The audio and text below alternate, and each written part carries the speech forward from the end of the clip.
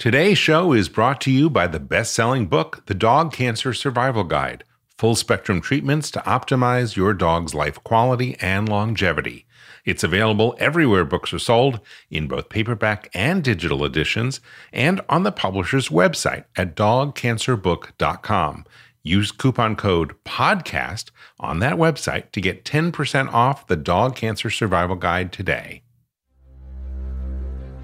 A 13-year-old Jack Russell is not too old for surgery, but I would definitely like to always have a good talk with the surgeon, because sometimes you can recommend something but not necessarily think there's a high chance of success. Welcome to Dog Cancer Answers, where we help you help your dog with cancer. Here's your host, James Jacobson. Hello, friend, and thank you for joining us.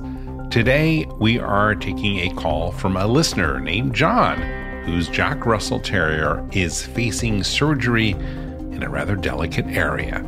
John's question is this: is his dog too old for surgery? And what about surgical complications? To answer John's questions, we are joined by our chief medical editor, Dr. Nancy Reese. Dr. Nancy is a veterinarian with a master's in preventative veterinary medicine and a PhD in epidemiology. Dr. Nancy Reese, thank you once again for joining us on Dog Cancer Answers. It's nice to be back. We are going to take a listener call today, and this comes from John in Philadelphia, who has a question about a dog that has rectal cancer. Let's listen. Hello, my name is John Beretsky. I'm calling from Greater Philadelphia, Pennsylvania.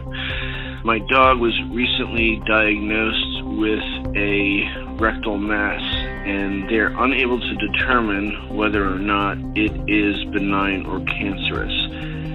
The doctor is recommending a colon mass resection and anastomosis in order to remove the possibly cancerous tumor, approximately 1 centimeter by 3 centimeters.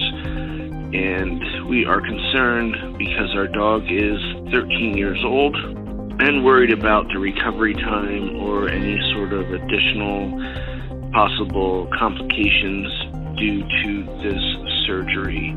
Right now, we're not sure about the surgery because she's not really experiencing a lot of negative symptoms at this time. She's still very active and, seems to not be in discomfort.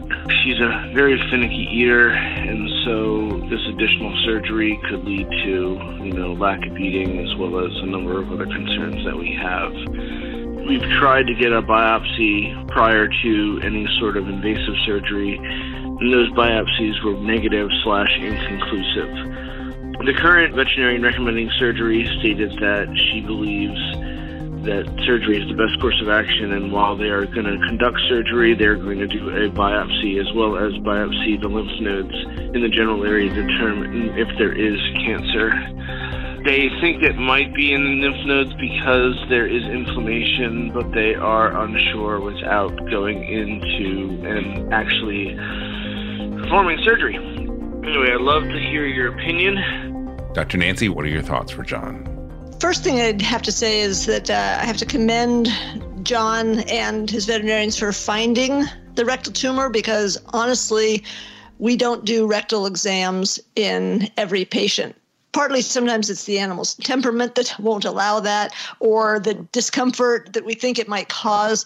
So a lot of times these aren't found, I hate to say it, but until it's sort of too late to do anything. So it's a nice sign that they're actually saying that surgery would be a possibility, because sometimes they are too far progressed to do it. So I have to commend the whole team for that angle of things. It's always a brought up concern about the age of an animal and surgery. I always say that age is not itself reason enough to avoid surgery. If all the other health parameters are in good shape, the heart's good, lungs are good, blood work, x-rays, all of that are good, and there's no definitive signs of metastasis, then an older dog usually can undergo surgery successfully. Jack Russells are pretty hardy dogs, so they certainly have a life expectancy longer than something like a Rottweiler or a Golden Retriever. So that has to be a factor too. So much depends on the general health of the particular dog is in.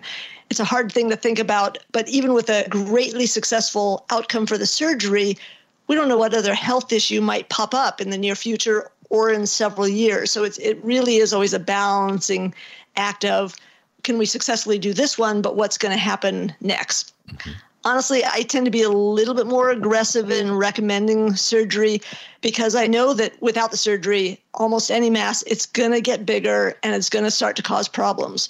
So surgery is really the only way to ensure that that might not happen. I shouldn't say ensure because things can regrow or something like that, but removal of that is the only way to make sure that the discomfort or clinical effects that mass is having, that's the only thing that's going to make it go away.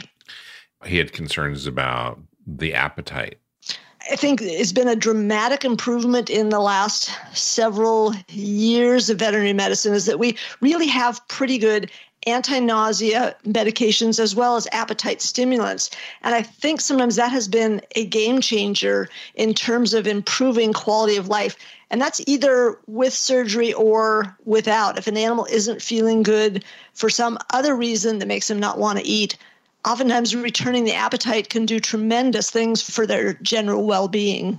We have a show just on appetite stimulants, and perfect. We will put a link to that show in the show notes so that anyone can learn a little bit more about it, because some of those drugs are pretty extraordinary. Any other advice for John? I guess when you're considering surgery, the two benefits that happen, one is that you can actually find out what it is, because they can put the mass in, find out exactly what type of growth it is, and that might give more treatment options. So diagnosis is a huge thing.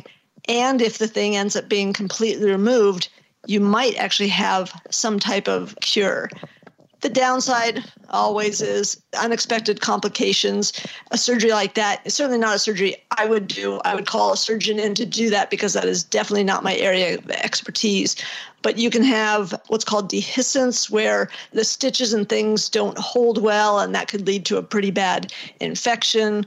There can be unexpected anesthesia problems, and that can happen in an old dog or a young dog. So there always is that risk in things, but surgery does have a couple of good benefits. I always say I wish I had a crystal ball, because if I knew which ones would do great, then I would recommend it for those and not for the others.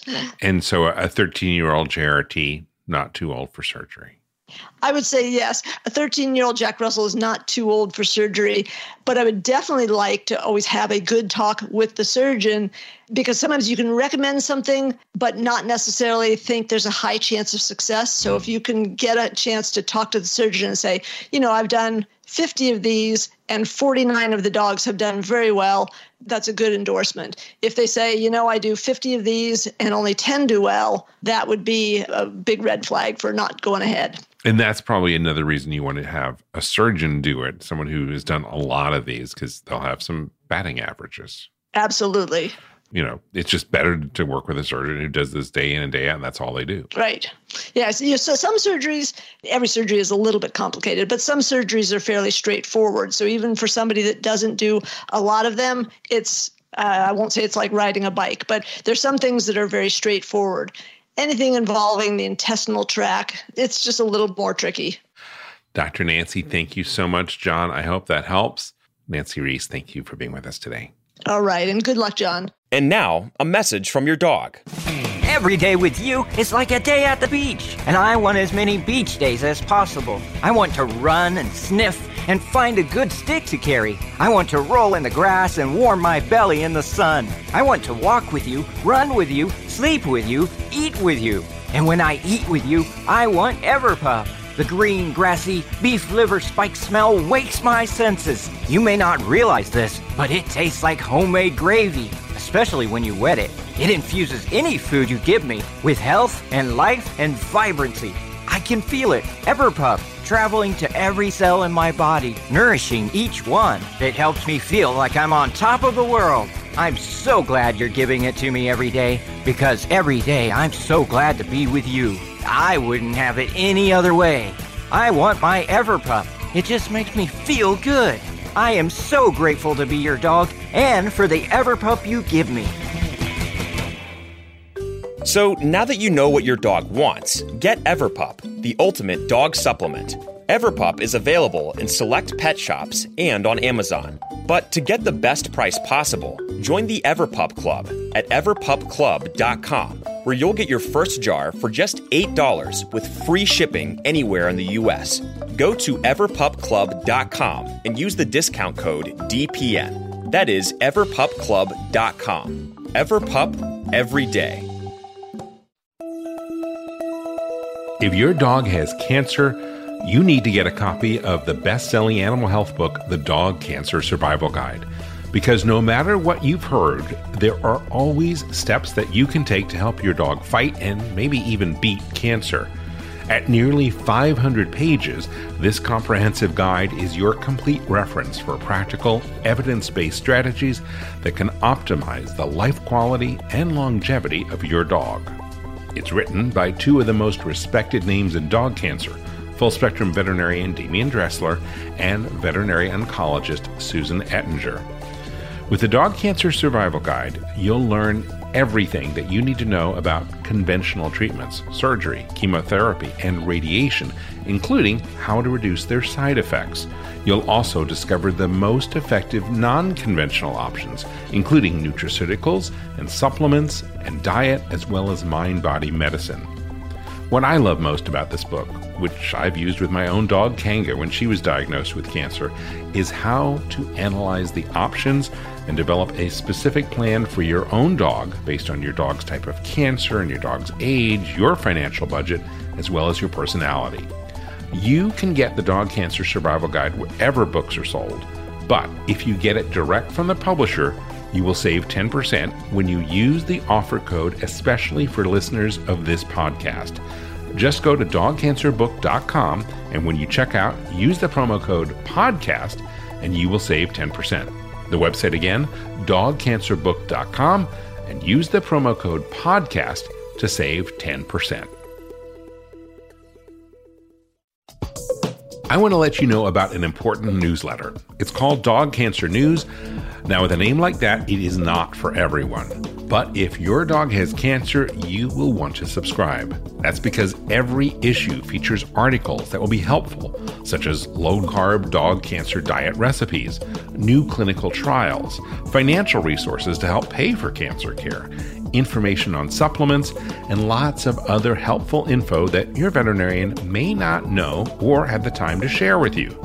Also, when you subscribe to Dog Cancer News, you will get a weekly update on the topics covered on this podcast, along with links and resources.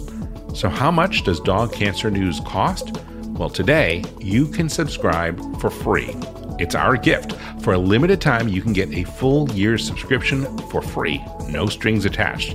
Just go to this website to sign up for the newsletter now, dogcancernews.com. It takes less than 10 seconds to subscribe, and it is totally free. Do it now at dogcancernews.com. Hey, it's Kaylee Cuoco for Priceline. Ready to go to your happy place for a happy price? Well, why didn't you say so? Just download the Priceline app right now and save up to 60% on hotels. So whether it's Cousin Kevin's Kazoo Concert in Kansas City, go Kevin, or Becky's Bachelorette Bash in Bermuda, you never have to miss a trip ever again. So download the Priceline app today. Your savings are waiting. Go to your happy place for a happy price. Go to your happy price, Priceline. Many of us have those stubborn pounds that seem impossible to lose, no matter how good we eat or how hard we work out. My solution is PlushCare. PlushCare is a leading telehealth provider with doctors who are there for you day and night to partner with you in your weight loss journey. They can prescribe FDA-approved weight loss medications like Wegovy and Zepbound for those who qualify. Plus, they accept most insurance plans. To get started, visit plushcare.com/weightloss. That's plushcare.com/weightloss. And thank you, listener, for being here today. If you have a question for one of our veterinarians, just like John did, you can call our listener line. The phone number is 808-868-3200. That is 808-868-3200. And you can leave a recording on our 24-hour-a-day listener line. Also, please know that we have a lot of resources in our show notes. You can check those show notes in your podcast app or on our website at dogcanceranswers.com. Also, please don't forget to subscribe to our free newsletter. It's called Dog Cancer News, and you can get it at dogcancernews.com. As I said, the subscription is free, but the priceless information you will receive is extremely useful. It's filled with news and information, and it comes out several times a week. You can sign up at dogcancernews.com, and you can unsubscribe at any point.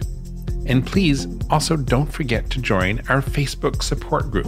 That you can find at dogcancersupport.com. It's a powerful community, and you should be a part of it if you are facing cancer for your dog. Well, that is it for today's show. I want to thank you for downloading the show and hitting the play button. If it was helpful, please consider telling a friend about this podcast and about Dog Podcast Network in general, where we have a full slate of shows, especially for dog lovers. From all of us here at Dog Podcast Network, I'm James Jacobson, wishing you and your dog a very warm aloha. Thank you for listening to Dog Cancer Answers. If you'd like to connect, please visit our website at dogcanceranswers.com or call our listener line at 808-868-3200. And here's a friendly reminder that you probably already know. This podcast is provided for informational and educational purposes only. It's not meant to take the place of the advice you receive from your dog's veterinarian. Only veterinarians who examine your dog can give you veterinary advice or diagnose your dog's medical condition. Your reliance on the information you hear on this podcast is solely at your own risk. If your dog has a specific health problem, contact your veterinarian. Also, please keep in mind that veterinary information can change rapidly. Therefore, some information may be out of date. Dog Cancer Answers is a presentation of Maui Media in association with Dog Podcast Network. Is artificial intelligence going to change veterinary medicine? Well, it already has. Right now, on Dog Cancer Answers, we're speaking with Dr. Kelly Deal of Morris Animal Foundation about how AI is impacting veterinary research and the practice of medicine itself. That's on Dog Cancer Answers. Get it wherever you get your podcasts or at dogcancer.com/podcast.